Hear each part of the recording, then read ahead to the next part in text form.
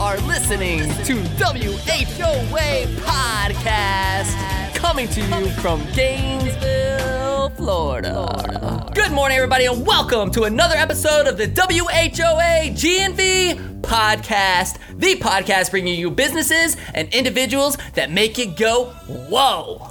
Today, we have the Gennaro brothers, Angelo and Frankie, who have a family startup business with 2 patented products that are clinically proven to overcome sickness the all-natural way, baby.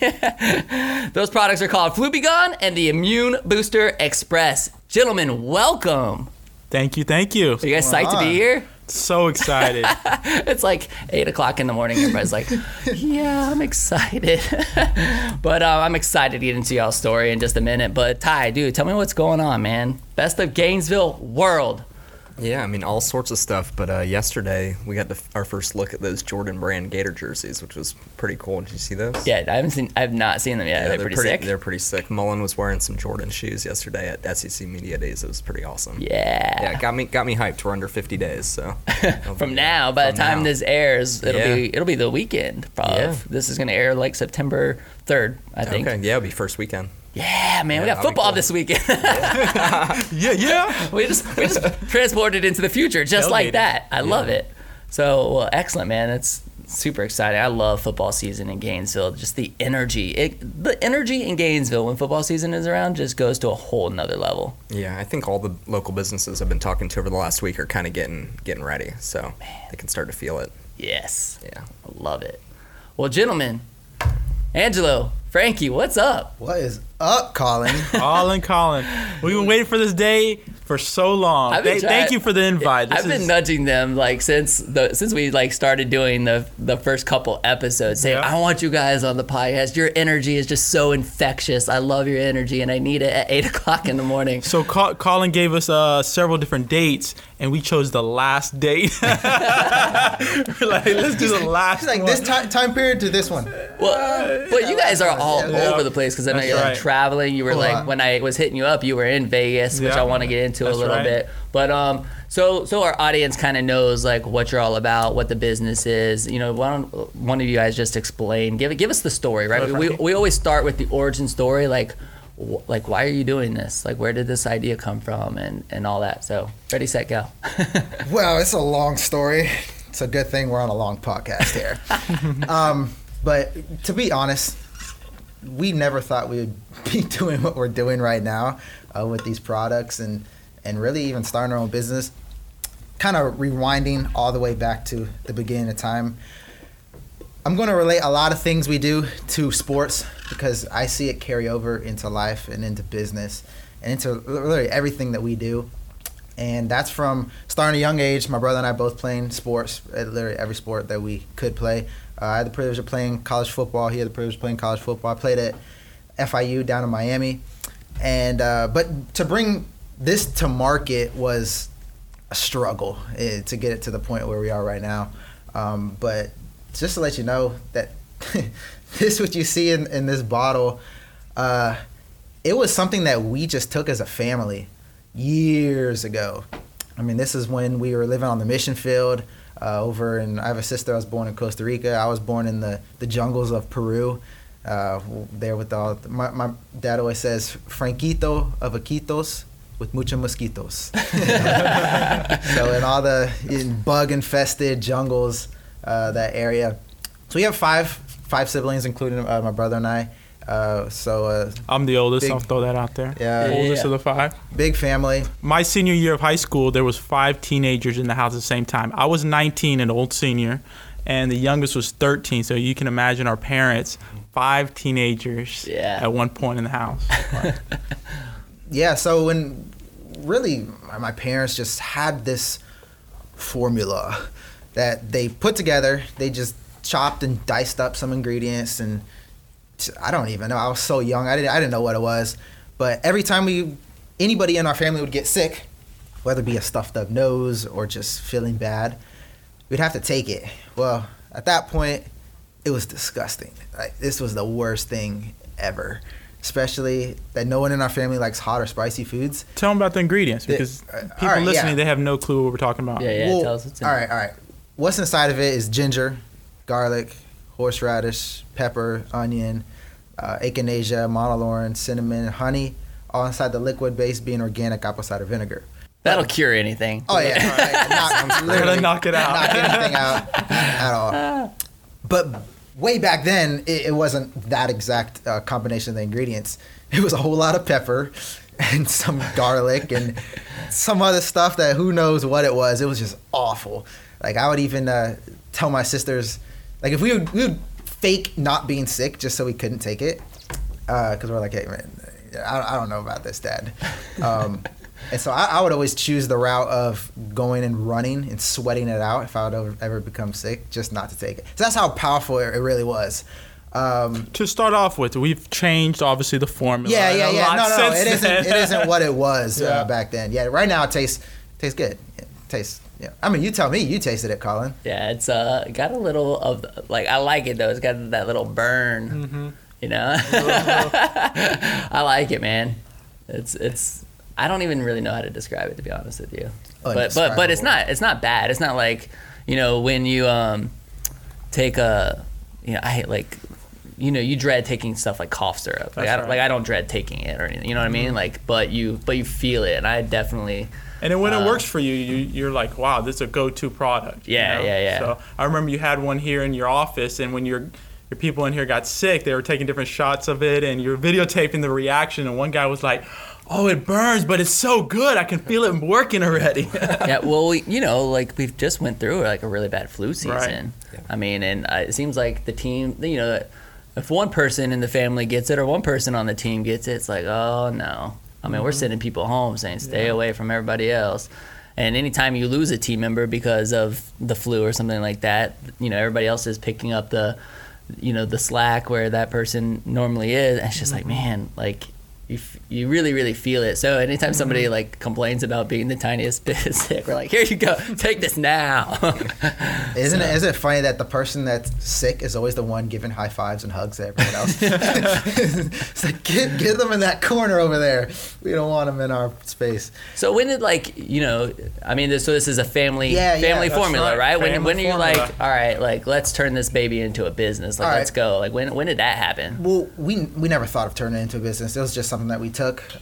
We didn't, you know, we decided to choose the all natural route. We see that over time your body builds up a resistance to antibiotics, and you know, and when that happens, also all these, you know, harsh medications tend to destroy your immune system, and when your immune system is weak, you're basically opening the door for anything to happen, you know, any type of sickness or anything. And then also I always saw people that take a lot of medication, you know, of course, there's always those side effects. Then you got to take another medication for that, and then that, and then that. That's why you see some of these old people with pills, like 50 pills a day for this and this and this and this. So we knew that the all-natural route was the way to go, but we didn't think it would be a business. We're a healthy family. Of course, playing sports, you have to keep your body in top shape. So it really started from, I would say like 2003, 2004, whenever the real estate market crashed. Our family lived off of support, so we had all these supporters that gave us money, and that's how we thrived. We really functioned as a family because my parents were missionaries overseas. And when people, you know, pay for, you know, what my family was doing, and you have 5 kids to feed, and then the market crashes, and a lot of the supporters were, you know, tied into the real estate market, we saw that the support giving was cut in half. And we were stuck. Like, we were all young. I was maybe 10 or so. Were you guys all overseas as well? All of us, yeah. Yeah, all of us. Yeah, I was born. Yeah, exactly. So we were all very, very young, and during that time period, I remember my dad coming to us and just saying, guys, you know, this is what's going on. We gotta, you know, cut back on food, cut back on entertainment, cut back on whatever, to make things work, because we realized that there's phases of life. It was just another phase that we had to overcome of not having a lot of money, and it was even to the point where my dad decided to really humble himself and get another job, and you know, to put food on the table. And so I always admired my dad doing that, bringing on another job as busy as he was, he decided to be one of the managers at Chick-fil-A. As you know, Chick-fil-A, they run a tight ship, and they do everything the right way, going the extra mile. They have morals and everything. But once again, you're getting paid hourly, and you're trading your time for money, so it just takes a whole lot of time. I remember seeing him come home after after school, after football practice, and he would always bring us home Chick-fil-A sandwiches and the cold fries, and whatever it was. And I admired that about him. And during that time period was when I personally started to understand entrepreneurship and realize there's got to be other ways to make money than just working a job. I was at the age, it was about middle school, where I couldn't even work a job if I wanted to. I wasn't old enough. I tried to go apply for Publix. I couldn't. I think you had to be 12 years old to be a bag boy or a paper boy. Whoever the ones that put the shopping carts. So I remember coming to my dad, and when you're in school during that time period, it's all about how you look. You want the nice shoes. You want the swag going into school, especially middle school. It's all about appearance. And my brother and I shared the same clothes. So I was like, man, I want some money. And I know my parents aren't just going to, they provide for us, but a lot of times they don't just give you money just to go do what you want to do. Sure. So I want to make money. And, I see people nowadays are like, oh, it's bad to make money. I think it's good to make money, especially if you work for it. The more money you make, the more people you can help. That's the way I saw it from a young age. It's like, hey, my friend wants swag too. What if I can give him a shirt and I can give me a shirt? Yeah, I just want to make some money. So I remember talking to my dad, saying, asking him, what should I do? Kind of referring to, Dad, can I have some money? But what should I do to make some money? Hoping he'll just give me some, but that wasn't the case. He said, well, why don't you go out and work? And that's where I had to get creative. And I remember, like I said, this was middle school, probably 6th grade or so. I went door to door, and this was the game plan my father told me. He said, son, go door to door, ask the neighbors if they need anything done, whether it be their leaves raked, their cars washed, their dogs washed. I remember I did that a couple of times. Cleaning their windows, vacuuming their carpet, whatever it is, just let them know that you're a local student down the road at such and such school, and they will give you work to do. But when they ask you how much you charge, don't tell them. Tell them, give me a task. After I have it completed, pay me what it's worth. So I was like, all right, yeah, sure, I'll do that. Very first time I did this, I got scammed. I went over to this guy's house. I was full advantage of that. Oh my gosh, it was a nightmare. I was all excited about it because I didn't, as I'm working. First of all, this guy first of all, to rewind that, the very first day I go to this older gentleman's house, he was the first house I went to that day. He said yes, come the next day. So I didn't go to any other houses asking for work. I just went to him. He said tomorrow. I said, all right, I'm done for the day. Let me go there tomorrow. So I meet him bright and early. He gives me all these chores to do. I had to cut his grass. I had to help paint his barn and just a ton of stuff. And this was 6th grade. And the first thing he asked me was, how much do I bench press? Bright and early, how much do I bench press? And I'm like, a lot? This was 6th grade. I don't know, a lot. I could do some push-ups for you. Show you how much I can lift. So I felt like he was testing me of how strong are you for this work that I'm about to have you do today. So I remember going through the whole work. It took me literally from 6 in the morning to the afternoon, about 1 or 2 in the afternoon. And I had a great attitude. I was just going through it because in my mind, the whole time I was working, I was thinking, how much am I going to get paid? I have no idea. Hopefully what my dad told me is right. Hopefully this guy feels bad and understands I'm grinding it out. Well, after it was all over, I go to him. He thanks me for everything. And he hands me money, but he puts it in my hand like this, so I can't see what it was. And I didn't want to open my hand at that point.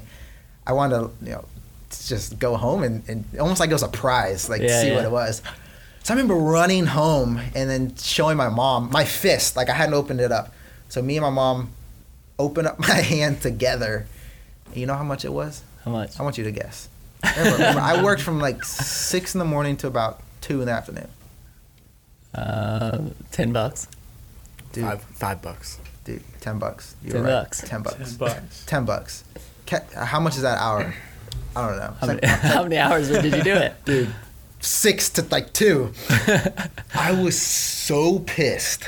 Like, I didn't want to talk to anyone. I thought my dad was like set me up. I thought my dad like told this guy not to pay me anything just to teach me hard work or something. I thought it was a lesson. I thought it was a punishment. Like, thanks, Dad. A life lesson. Yeah, right. Yeah. I thought it was a punishment, and he had a deal going on with this guy. Like, I hated that neighbor. Like, every day after that, I would see him when I was taking a walk or whatever. I would just give him the evil eye. He had the audacity to ask me if I want to come back the next day. Yeah, it was bad. And then the next day you started Flubigon? I don't know. Where's this going? No. Yeah. I'm like waiting for the moment. So this is, I'm telling you, I'm sitting on pins and needles right now. Like, what's about to happen? No, we'll go back to.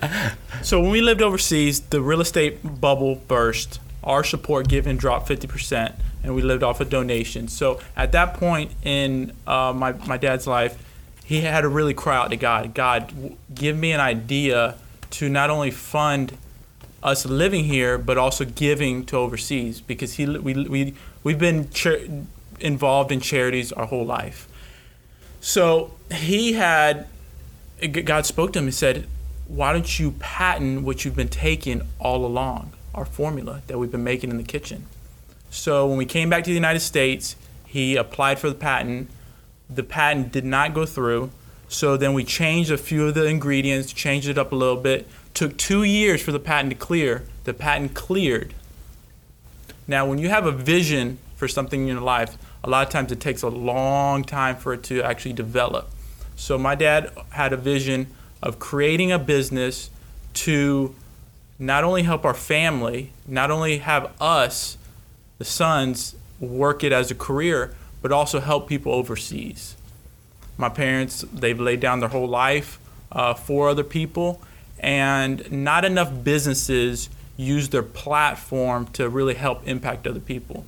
Some businesses will say, oh, we give a couple percents here and there to charities, or maybe most businesses, it's a tax write-off, and that's sad to say, and there's loopholes in it, but people give to charities because, hey, look, it's either give to the government or go feed people in Africa. They rather give it to. Our business was created to help people, not only physically, but also through our business financially. So from the very beginning, we donate 15% of all our profits to charity through Victory Missions. It's helping people overseas. And when we got the patent, my dad was in full-time ministry. He couldn't work the business. So we were very young, and he always dreamed that we would grow up and want to do what now we call it's Flubigon. And fast forward several years, we came back to the United States. I went to college. Frankie went to college. Oh, not supposed to hit the thing. Sorry. Sorry, I slammed my fist on the table. So I went to college. Frankie went to college. And then we lived in Miami. I got involved in real estate. Frankie got involved in some different business ventures. And we knew that my dad always wanted us to do this, but we put it off because we're like, how do we start a business? How do we even do this? We had the vision, we had the product, but we were young, So when we relocated here to Gainesville about a year and a half, well, now it's going on 2 years now, I gave up what I was doing in real estate to go full time in this. So Frankie did also. We dropped what we were doing. We bought into the greater purpose, what we can really accomplish with this product. And within the last 2 years, we've accomplished so much, thanks to God and people like yourself, Colin, just being mentors along the way. You don't know what you don't know, and a lot of things that we've executed very good now is because we've learned the process along the way. And when we moved here to Gainesville, University of Florida, We had a couple open doors for the immunology department to do clinical studies. We always knew that our product had, each of the individual ingredients had clinical studies. So we knew the medical benefits it had for your body, but we didn't have it as a whole clinical studies. So University of Florida did a 7-month clinical studies on our products, and not only does it show it helps combat the flu, fight against the flu or any type of sicknesses, but it also boosts your immune system over 40%. So once we got that, then like the floodgates opened up. We had doctors' endorsements. We started getting into stores, and our vision for our company is not, it's not just for our well-being of making money. Obviously that's a big part of business. I'm a very business guy. I very savvy when it comes to working business like I did down south in real estate. But we also want to give our product to the ones in need overseas that can't afford medicine, can't afford health care, that when they get the flu, people are dying. The Centers of Disease Control last year released a statement that 650,000 people died because of the flu worldwide. And we know that with a product like ours, that we are literally going to be saving people's lives by putting it into maybe villages in Africa or South America, and really make a huge difference and a standard for businesses that, you can use your platform in business to impact others and also live very comfortably. You can do both. But I think a lot of times people, it's a greed thing. 15% to some people, it's like, oh wow, you're giving away 15%. We look at it this way, okay, we have the other 85%.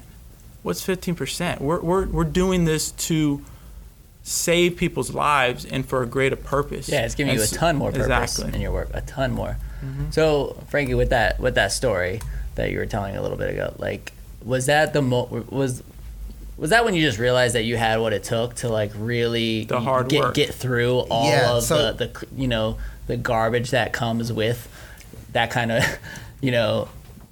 I mean, because you're gonna get burned. You're probably gonna get burned again. I've been burned several times. I mean, that happens, right? So I mean, is it just like, was that where you're like, man, I have the perseverance to like really, was that one of those early lessons for you? I guess, like where was that connection? It was at that time where I realized, well, we have to do something to help. We have to contribute to the family. Like, we can't just keep being consumers of the cereal in the cupboard, and taking, from, we got to contribute. I mean, I remember, like in history classes, reading, or even people that I knew, people living out in the country, they get the chickens and they have all the stuff. They contribute to the family. So I felt like I had to contribute some way, shape, or form. And everybody thought the same thing. If my dad is working 2 jobs and this and that, like, what are we going to do as his children? And so anyway, so I was at that point where, when I asked my dad, like, what can I do? Fast forward, I ended up going to neighborhood after neighborhood after neighborhood and collecting jobs. Like, I was making great money and literally just hustling. And I realized I'm making more money going, in a shorter period of time than people are making in a week working at, my friends working at Publix or working at some of these, hourly paid jobs. Like, I would go and wash cars, charge $10. I started charging like $10 a car, but then I'll get done with a car in like 15 minutes and go on to the next car. And I'll wash, 5 cars in an hour. It's getting paid $50 an hour. Yeah. And in my mind, I thought, dude, like, I'm on to something.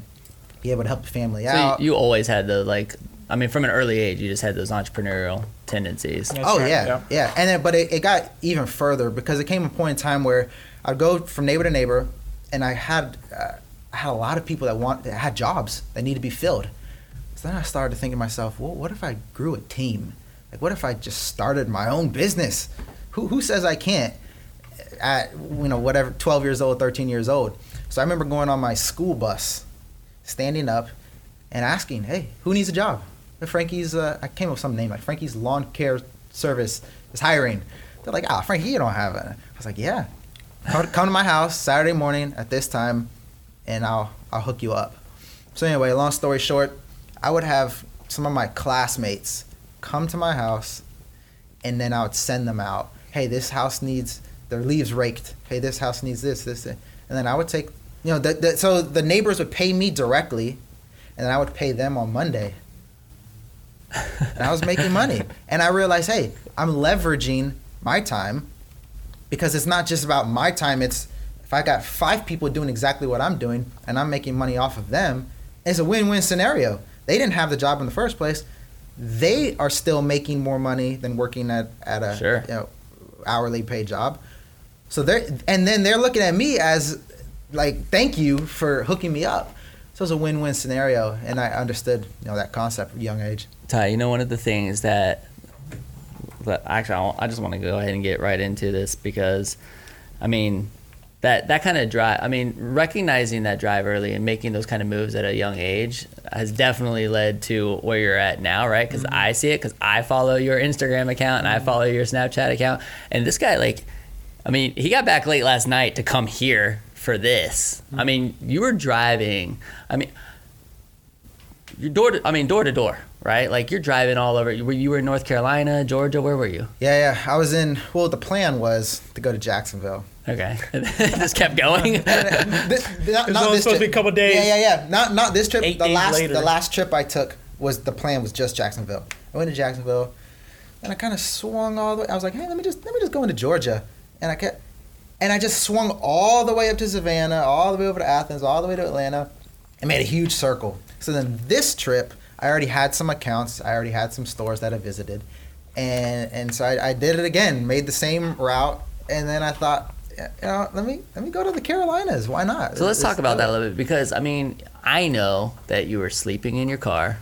I don't know if you did on this trip, but I know you've had trips where you're like sleeping in your car, and then waking up, going to the gym, using like the gym showers, and then going to the next, I don't think a lot of people realize that sometimes that's exactly what it takes. That bootstrap mentality, that focus of, I'm going to hustle, do the door-to-door thing. So, we got into it yesterday, or I should say the previous episode, because we recorded the previous episode yesterday.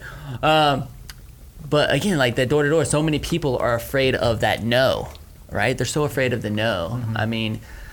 Can you just walk us through that process a little bit? Going door to door, what's that like? What the challenge is getting this in some of the places that you're visiting, and just that hustle, because I think that's just super motivating. I wore the hustle shirt today. I like because it. of Frankie, because he's got the hustle, man. You could expand on what door to door it is, what businesses have been the most receptive versus the ones you guys are really trying to get into, but have been a little bit more difficult. Okay, yeah. Well, just to backtrack, before we got into any stores, let me tell you how we first got into one, because really all it takes is one. Once you do one thing right, you build confidence. And then you're confident enough, you believe in yourself to go. And like what you were saying, people get the no, they fail. And you come to a crossroads. Either you're going to quit or you're going to keep pressing forward. So I look at every scenario as there's an easy route and there's a hard route. Well, you don't want to go down the easy route. If it's easy, you don't want to do it. It's not going to last, or you're not going to learn from it. So we've learned through this process that there's a ton of things we don't know, and then we don't know what we don't know, and so it's just the trial and error. It's number one, surround yourself with other people like yourself to learn from them, but then there's things that you got to get out on the playing field and figure it out. It's like I can be playing football to relate to. If the coach is coming up with new plays, new schemes, new game plan for the upcoming week, you can learn all you want on a whiteboard, but it's not going to carry over until you go on the field, you walk it through. You're not going to get it right the first time. You got to go over and over and over. You got to rep it out before you even get good at it. So in college, because I know we're all over the place with the story, but in college, when I was playing football there at FIU, we were still in the patent pending process. We couldn't really do anything until we had the patent on it. You don't want to bring something to market. People try to rip you off and copy you and everything. So once you have the patent, it's kind of like that seal, like our safety net. We're ready to go. And that's where I had to make the biggest decision of my life of, do I stop playing football? Do I stop going to school to pursue something that's uncertain? who knows, like, what we don't have experience. We don't have money. We don't have anything. All we have is drive. All we have is the work ethic that we've developed through playing sports. You see, whenever I step on the playing field, my number one goal, embarrass the competition and win. Like, do whatever you got to do to win. But at the same time, I embrace the fact that I'm usually the underdog. I mean, that happened all the time when I ran track in high school. You know, a white boy in the first heat. People think like, this is a mistake. He can't be that fast. Embrace the fact that, you know, hey, I don't need to say anything. Let my results do all the talking. So it's just that work ethic that was instilled into us at such a young age, playing sports, was now at that pivotal point of my life. And this was when I was at FIU for 1 year. All right. Just switched positions. I was playing receiver, then I switched to corner, so from offense to defense. So I was learning a new position, and I felt great about it. But it was in the spring, leading into the summertime, which that's when the real training starts, going into the next season. And I made the decision, and the decision was to drop it and take all my energy, all my focus, all my ambition, literally everything I had, and like poker, put my chips in. Go all in.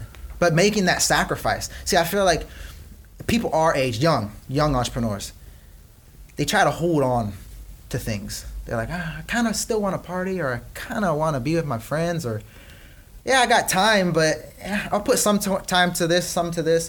It doesn't work that way. If I'm driving an airplane, the only way for it to get off the ground is what? Full speed.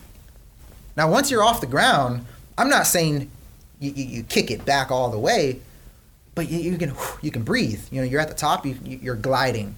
And it takes time. It takes time. Patience and time to go 100 miles an hour nonstop and don't stop until you start seeing success. People fall short so fast and right before the breakthrough, because the hardest time is right before you're about to experience another level of success. It's the hardest threshold to pass through, and many people quit and they try something else and they try something else and they try something else, right, rather than giving it year after year after year at that same thing and perfecting that in that one job, that one career, that one trait, and being the best in it. So we've developed characteristics to really not only motivate and push each other, but also to be that example to other people, that's showing that our generation, you know, it is hard work. Millennials are very hard workers. It's just there's so many distractions, and distractions is where your time can slip away at times. Well, can you tell me how many no's it took before you got the yes? Oh, man. Well, part of the no process is we know we're doing. It's like if I'm doing a pitch on a product, I know the product, but there's a difference between knowing what you're talking about and articulating it the right way. Right. You know, so we didn't know what we were talking about. I'm talking about no after no, but not just no's before getting into stores. It was no's as in the labeling. You're talking about just so many things that come into the business. Even, like I said, getting the clinical studies, just building the infrastructure of the business. Yeah, that foundation. That foundation, the trademarks, everything. But, you know, to go back to sports, you know, both of us play college football.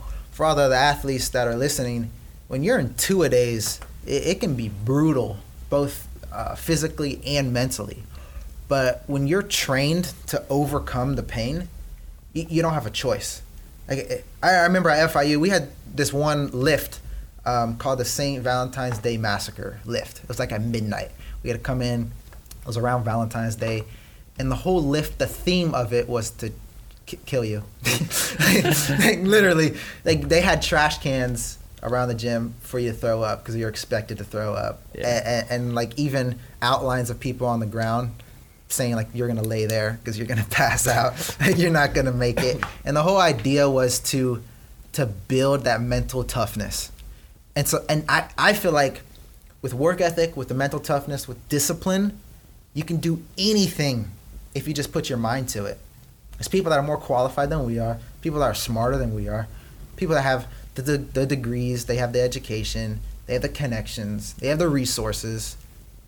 But in my opinion, with a drive, with gasoline, with fire on the gasoline, like, you can't stop us.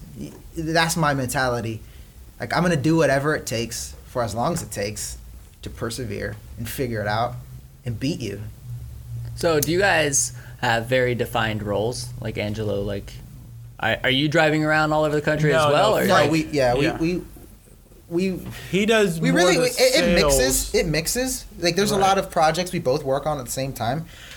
He's more so, and it goes back to our personality traits, right? So he's more so the fine print, the back end, the financials, the scheduling, the manufacturing, how this is gonna work.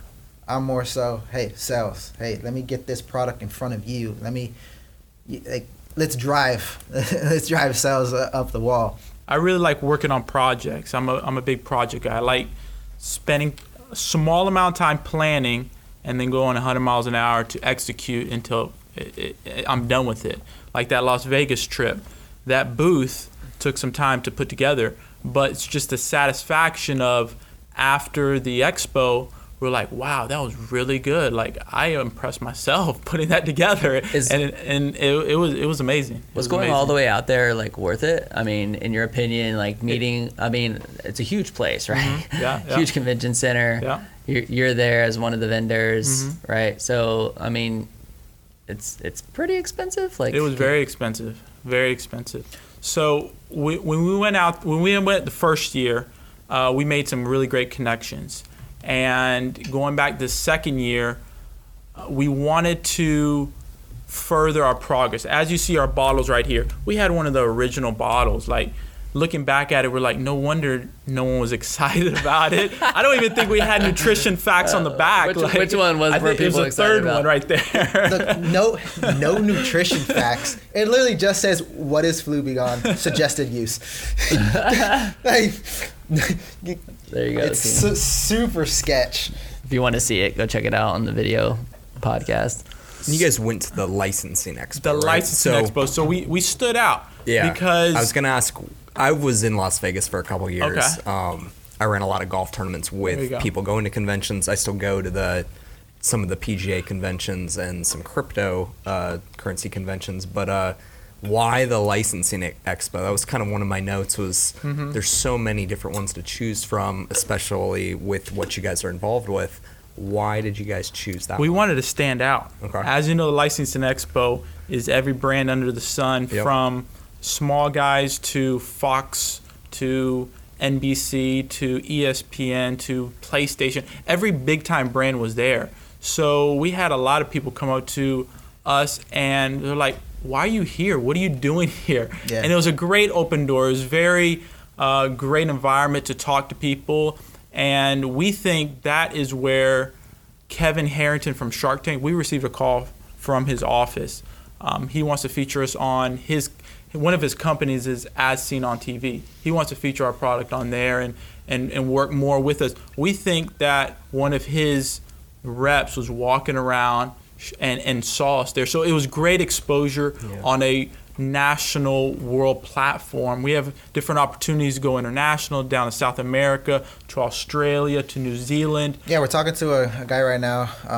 He wants to take it, and he's qualified. He's qualified to do this throughout all of Europe and Asia. So, I mean, after that expo, I remember looking at Angelo and saying, dude, how do we do this? Like, what do we do? International? We're not even established here yet, you know? Yeah. And that just comes to a point where, like, all right, we'll figure it out. If opportunity is there, we're going to do whatever it takes to learn it. We're here. I mean, I remember when I first got this camera that Chris is using, I'm like, I don't know how to work this camera. It's the best camera on the market. I need it, to help with our marketing. I'm just gonna YouTube. Sure. Just learn and figure it out. But yeah, so like at the licensing expo, so this was our second time there. The first time we went was last year. That was the showcase of our brand. That was the first expo we had. Did you guys have a booth at both expos? We did. So the first time, to be honest, we're like, license? Yeah, let's go. Yeah, let's do it. We didn't know what we were getting into. Yeah. No idea. We're like, go big or go home. This is the biggest in the world. Let's do it. It's like if you're skiing, forget the bunny hills. Let's go for Black Mountain, whatever. So we did it last year. We made some good connections and everything. And then this year, once again, we even saw some of the same people that came to our booth. And the doors are open. There's so many people that aren't even in our niche at all wanting to get involved. Influencers, celebrities, just all types of people.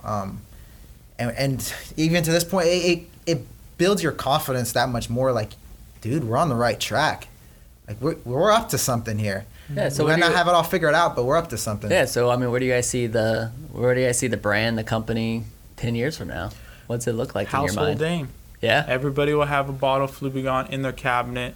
So when they wake up in the morning, if you got any type of sore throat, flu, you take it. When you see the benefits of it happening, like at that instant within 24 hours, you'll always have a bottle in your cabinet. And that's what we're looking forward to in the future, that everybody will have just like you have ketchup in your refrigerator, or you have spaghetti in your cabinet. Spaghetti because we're Italians, yes, spaghetti and spaghetti. But a household name, yeah. And we see that because look at all the other products on the market. Like, and I'm not one to, I don't have to bash another brand or talk bad about it to try to promote ours or put it. All I have to do is say, hey, look, this is what we have, but also look what the other options are currently on the market.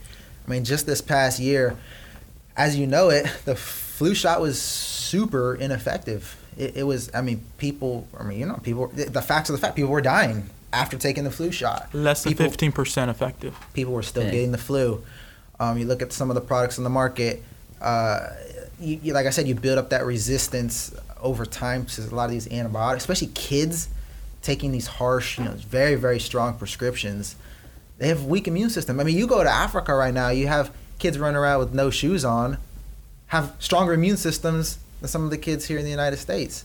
It's like, how is that? It's because they take, natural stuff. Now, they might get sick because of the water, different things, different variables. But if you look at the actual immune system, I think this year is the year where people are a lot more health conscious. I mean, look at people going green, all the organic products right now. No, for sure. You look at it, it's a shift in our culture. People are looking to become healthy, and they're looking for all natural ways to overcome sickness.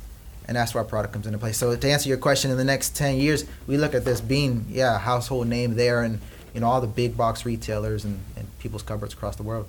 Are you using your social media influence to really build your brand? I mean, I don't even know if you look at yourself as an influencer in a way. I mean, but this guy has 21,000 followers on Instagram, right? And you're always so motivational when you're on your Instagram or your Snapchat. I mean, I know it's a lot of workout based, and maybe it's more for your a personal brand versus Fluvigon, but I see both, right? I see you showing the hustle, the 2 a.m., working on Fluvigon, all of it. How much of an effect has social media been on helping you build your brand? I mean, as you know it, the millennials, the younger generation, everything is social media, right? It's funny because I was talking some older, and we'll get back to the whole stores thing, so I have some good stories about that. But some of these older store owners, they don't use social media at all, and I look and I see their store, and I'm like, I can tell. By walking in, I know if they use social media or not. Isn't that crazy? Based off of the vibe I get of the store, what's in the store, the size, the location of the store, the traffic. Because sometimes I'm in the store for a good amount of time. I can kind of grasp what. Even asking them. One of the store owners, I sat down and I gave him a tutorial on Facebook. He had a Facebook page with no timeline photo, and his kind of what you do, Colin. I remember I saw your Facebook Live of giving the tutorial of social media, and then all these people get on Facebook Live. They had never been on it before. Yeah, it's cool. So it's cool. It's cool looking at that generation and teaching them, showing them what it's all about. But on my personal Instagram, I do it for the lifestyle, showing what it really takes. Because right now people are looking for the quick fast cash, easy road to success. I mean, all throughout social media, yo, buy my course. You know, I was in my basement last year. 12 months later, I'm making $1 million. Yeah. You could, if I do it, you could do it too. It's like, it doesn't work that way. And you're living it. And what's so great is that the whole other half of your Instagram. I mean, yes, you have the Flubigon stuff, but then it's you in the gym. It's you, like, you could jump. I know you can touch that ceiling up there because I've seen these videos of him jumping like 16 feet in the air or something like crazy vertical leap and stuff. But I mean, it goes in hand. Oh yeah. I mean, health. This is healthy. That, you know, it's health and health. It's a lifestyle. Yeah. So and the product itself. I mean, when you take apple cider vinegar, a lot of people in the fitness industry take that. They take these ingredients. It's providing your body with that ongoing optimal health from the benefits of the product. But then the reason why I put a lot of these, because people come to me all the time in the gym. Like, first of all, what are you training for? Number 2, why are you doing that? Number 3, like, who are you? You know, because I like doing things that nobody else is doing. And that mindset carries over into business. It's like, why try to fit in when you're born to stand out? You can't fit in business. You have to stand out. If you don't stand out, you're going to get crushed. I mean, think about your scooter shop. Like, you're doing a lot of things right now that other scooter shops aren't doing, like, at all. And I respect that. And you have to be creative. You have to be innovative and constantly adapting, you know, figuring out, okay, how can we get better? How can we improve? How can we improve? And that's what I do with fitness. I master one thing. I'm like, what else can I do? Okay, what can I do with that? It started with just like a simple, you know, clap push-up. Remember having a little contest with my brother. Hey, how many push-ups can you do? Well, how many clap push-ups can you do? Okay, how many... Can you double clap push up? How about a triple clap? And then behind the back. Let's go behind the back. Let's add a flip in there. Are you guys super competitive with each other all the time? Everything. Yeah? Anything you can think of, it's competitive. It doesn't matter if we got a little thing with our dad where whenever we go to a restaurant, we all go to the bathroom at the same time. And like a bunch of girls, we all go to the bathroom at the same time to wash our hands and stuff, right? So we wash our hands, and we always have a little competition in the bathroom. Who can throw their paper towel into the trash can first? And so it doesn't matter what it is. We're a very competitive family. And people that are walking into the bathroom, we get them in on it too. We're like, oh, hey, take a shot, or just chest pass them a little paper towel. A couple times people walk in mid-air, they just get hit by a paper towel. That's cool. Hey, getting back to like some of the stuff when you're on the road, I want to know what's the craziest thing that's ever happened when you're on the road. Okay, yes, crazy stuff. Okay, so before I say that, let me talk about the first store that we got, very first one. Oh yeah. Because, like I say, if you could do it one time, you can always do it. It's like a limit, and kind of relate to fitness one more time. I'm gonna keep on relating it because that's just how I am, and that's just how it is. It's the mentality. Do your thing. A limit is something that you can't get to at first, but you're not stuck there. You can always push past it. It's hard. It's really hard, but once you push past it, then it's like, okay, what's next? Like, and that's why I'm addicted to improvements. That's the name of the game. And people are coming to me like, oh, your feet are so fast, your footwork, and then I'm like, yeah, I want to get better. I want to keep for what? For me. Like for improvement, or for an opportunity like the Titan Games that you saw that video. It's like, what? Well, tell everybody real quickly about that. Okay, yeah. So, because I mean, this was just an application process. Yes, yeah. All right, I want to continue on your story. I don't want to like transition to the Titan stuff, but what he's referring to is that he is trying. Is it NBC show? Mm-hmm. And it's called the Titan Games. Mm-hmm. Same producers of American Ninja Warrior. I applied for American Ninja Warrior, was 2 weeks past the deadline. So they reached out. Actually, I appealed it, which who does that? I literally sent listen to me. I sent an email. It was like lengthy. And I said, I know I missed the deadline, blah, blah, blah. Well, can you consider me in case somebody is sick on the show and they can't make it? Can I be on the waiting list? Is there, as a replacement, a backup, whatever. I just went through this whole thing. So they reached out to me and they said that they're starting a new TV show called The Titan Games. And the host of it is The Rock, which is pretty sweet. And that's how I heard I would have never heard about the show if I didn't send in an appeal email. Yeah. That just shows the perseverance. So I applied for it, sent a video. It's actually on YouTube. Just type in the Titan Games Frankie. Be there at the top. I'm dabbing on the opening photo. My bad, I knocked the mic here.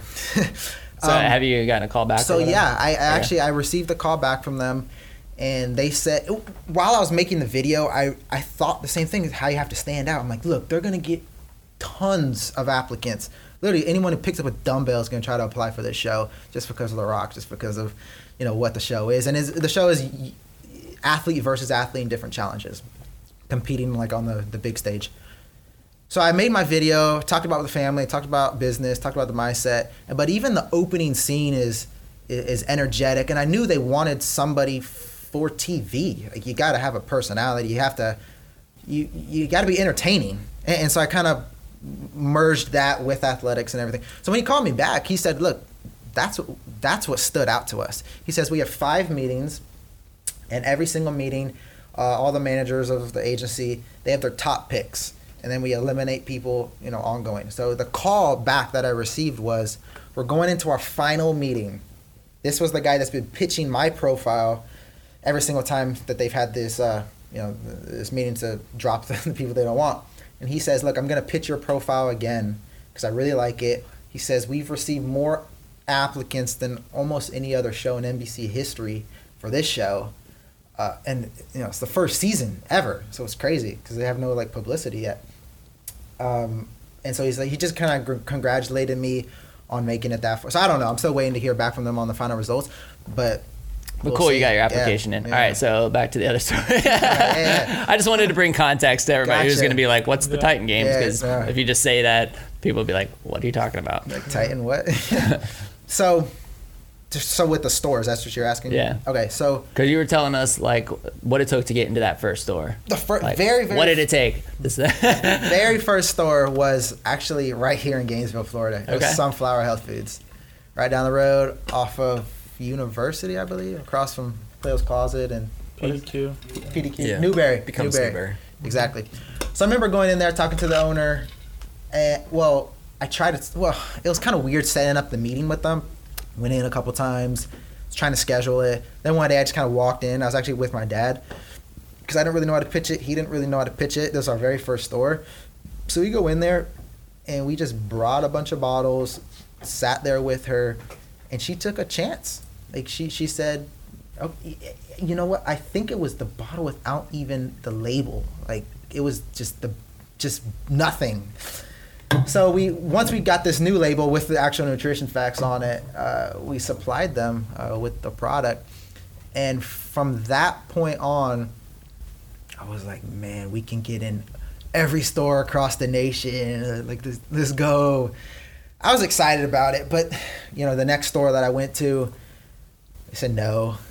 The next store, no. Then I'm like, all right, well, maybe I'm just explaining it wrong. Maybe it's me. I don't know what it is. So it's literally just the no. So then I stopped going into stores for a while, focused on online because we had a good amount of online sales and everything. And then somebody that's been mentoring me in business, he is very successful in different businesses here in Gainesville. And he sat down with me one day, and I was asking him these questions like, hey, why am I getting these no's? What am I doing wrong? I'm not gonna give up or anything. I just want to know maybe I'm saying the wrong thing. And in my opinion, I don't want to burn the contacts because if they say no, then it's kind of in my mind, I thought it's a bad impression of them, my face, the brand, and everything. Let me wait till I get this right. So then he's like, well, what are you waiting for? You don't wait. You go. You're gonna learn. You just go. And he says, right now, and I agree to this. And I'm sure you can agree as well. Right now, there's so many products on the market. Everybody comes up with their potion, their juice, this and that. But what do? What's their process of getting into stores? Calls, emails. As I'm talking to these store owners, I realize these guys get hundreds of emails a day. They don't even open them. Right. And something else I realized is if I'm calling a store owner trying to talk to them about my product, this and that, they can hang up. They can literally just hang up on you or give you the runaround and not get you in touch with the buyer or the owner. So that face-to-face just gave you the opportunity to really... Oh, yeah. Like, you can ignore somebody on a call. You can't ignore somebody with a smile and a handshake. They're in person.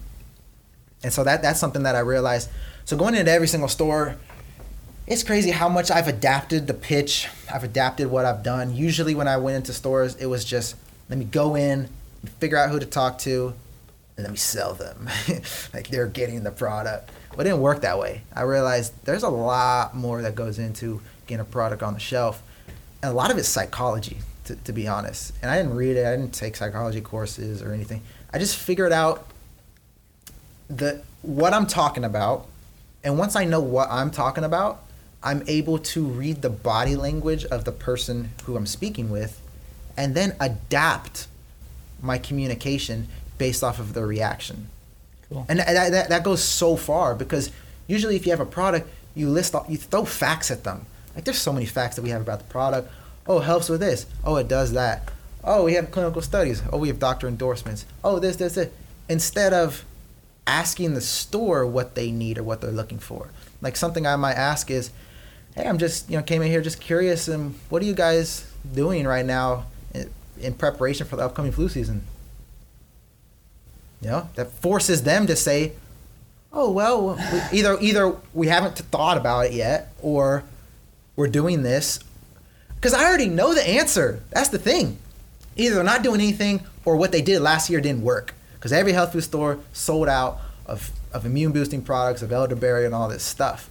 And so that, like, those type of things is what I realized going in, just like how to change the conversation and how to get them to buy into the vision and what we have. It starts with a good product. Your product has to work.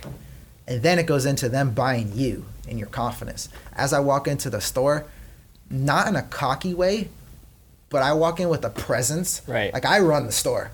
This is my store. You're in my store. You know what I mean? And so as I walk in, my number one goal is to make friends with all the workers. That's a key. And that's something that I don't know. Well, really, I don't know a lot of sales reps myself. Like, I focus on myself, what I do, instead of trying to, learn from old school methods, and that's calls and emails. And just my own personal experience is going in, talking with the people, getting to know their name, and then getting them to introduce you to the owner or the buyer. It's the difference between me walking up, oh, you're the owner? Oh, hey, I have this. Your first thought is, who are you? What is flu? I don't know you. It's a shock. And what happens when people are shocked? They put up a wall. Right. And they put up their guard. They're like, I don't want what you have. You got to figure out ways to get your foot in, and really create that opportunity to build a real relationship. I mean, it sounds like there's all these little processes, and you're right. Because you think about cold emails, cold calls, over the phone, whatever. I mean, it's just, you're not going to be able to build a relationship that way. So it's, it's really, for as complicated as it sounds, it's really not. You know what I mean? It's really, really simple. We got to start wrapping up in a minute, but did you have any questions, Ty? Yeah, because I've been on the other side of the retail stuff with salesmen coming in to see me. And yeah, me too. Yeah, the best ones can walk that line where they know you're busy, but they're willing to wait, talk to the crew around you, and buy their time to get their opportunity, and then it's not a hard sell. Maybe it's like you said, what are you doing for the flu season? The one thing I wanted to ask, just the difference between the e-com stuff and the retail stuff, who's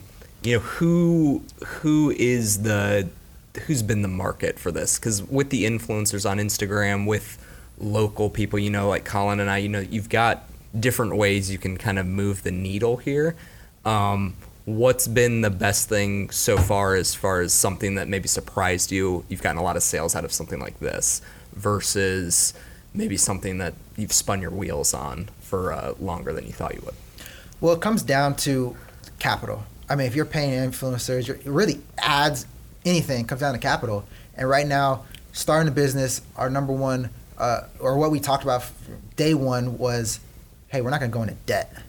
We're not going to take out loans. We're not going to have investors. So everything has been self-funded. And that's where the sacrifice comes. So all the money we make from sales, it kind of just rolls right back into manufacturing. Then manufacturing get a little. So a lot of it's been manufacturing. We've done some marketing online, not as much. We want to do a whole lot more. Yeah. It's just the capital. Like when people start their business, sometimes they get investors. They have a ton of money. I think, in my mind, they don't develop the necessary skills and just like the character to withstand all that, you know? Is there anything that you've been able to leverage though in order to like really has one farmers thing like markets in town? Yeah, has stuff one like thing that. just like really worked over everything else in terms of getting your product sold? That face-to-face Just interaction going in. and word of mouth. Word of mouth, most definitely. Okay. I mean, we're making these bottles by hand. So even though we're going 100 miles an hour, full throttle, we're also holding back on approaching larger corporate chains like Whole Foods and larger chains, because one order could wipe out our inventory. Yeah. And we don't want to not fulfill the order. So even though we're growing fast, we're growing at the rate of what we can handle. I mean, we're staying up all night chopping up these ingredients and putting on labels. I mean, we're doing this the grind, you know, grinding it out. And for us, we know that it's going to take time. It's going to take time to really build what we're trying to build. And we haven't approached the influencers like you're mentioning, because you know they could do a post. We could pay somebody, you know, a couple $100 to make a post, but what if we get 10,000 orders? I mean, what are we going to do? Exactly. Are you guys preparing on the back end Exactly. as far as having manufacturing or ordering ready to go That's for right. when it's ready?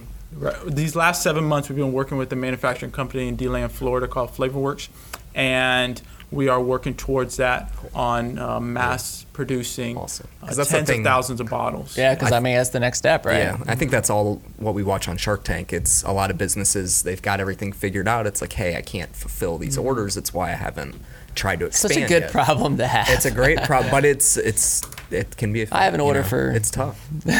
Yeah. But 10,000 bottles that needs to be that's good. delivered Yeah. in 3 days. And That's a lot of chopping. But then hey, when that happens, dude, you just call me. I'll be there. I'll be there. I'll chop stuff with you. I think that's what happens when you get in those moments. You start like calling your friends. I mean, I know that we've done it here. It's been like, man, we gotta like get all these scooters assembled. Hey, who wants to come help me assemble some scooters? Because we got them all sold tomorrow. And those are the moments you remember. Yeah. Like a couple years. That's why I document everything. It's like years from now, what are the times you're gonna remember? The grind, like what I did.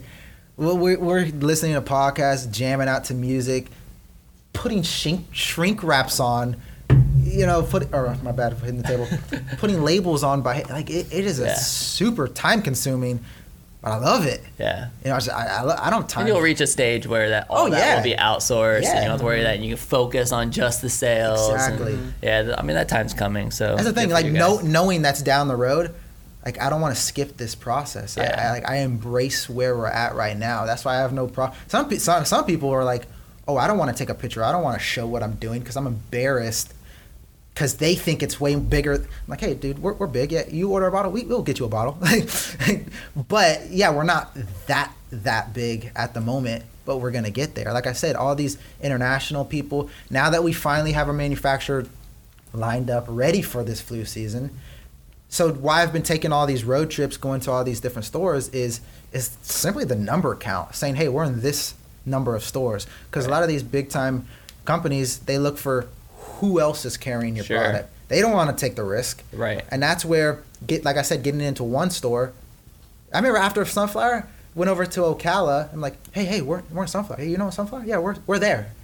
Oh, okay. It's helps. easier. They don't want to take the that risk. Little push. Exactly. Especially like well-known name. Like our biggest account right now is an 8-store chain in Atlanta called Good Nutrition.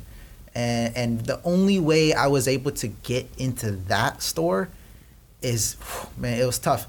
I remember trying to schedule a meeting with, they have like 3 owners of it. Trying to schedule a meeting with the owner, couldn't. I was in Atlanta for about 5 days. This was the previous trip. This trip I went to go visit all of them, see how they're doing, which they're doing great. So I remember going in, couldn't schedule a meeting. Then I went into one of the stores, talked to the manager, the store manager, and just like I tried to email, I just couldn't get into communication. This was before I went on the trip. I tried to communicate, couldn't communicate with them. It's like these people are so high up, they're like, oh, who are you? You know, you're not worth our time. So I had the bright idea. I said, let me go into every there's 8 stores. Let me go into each store individually, talk to the store manager of each location.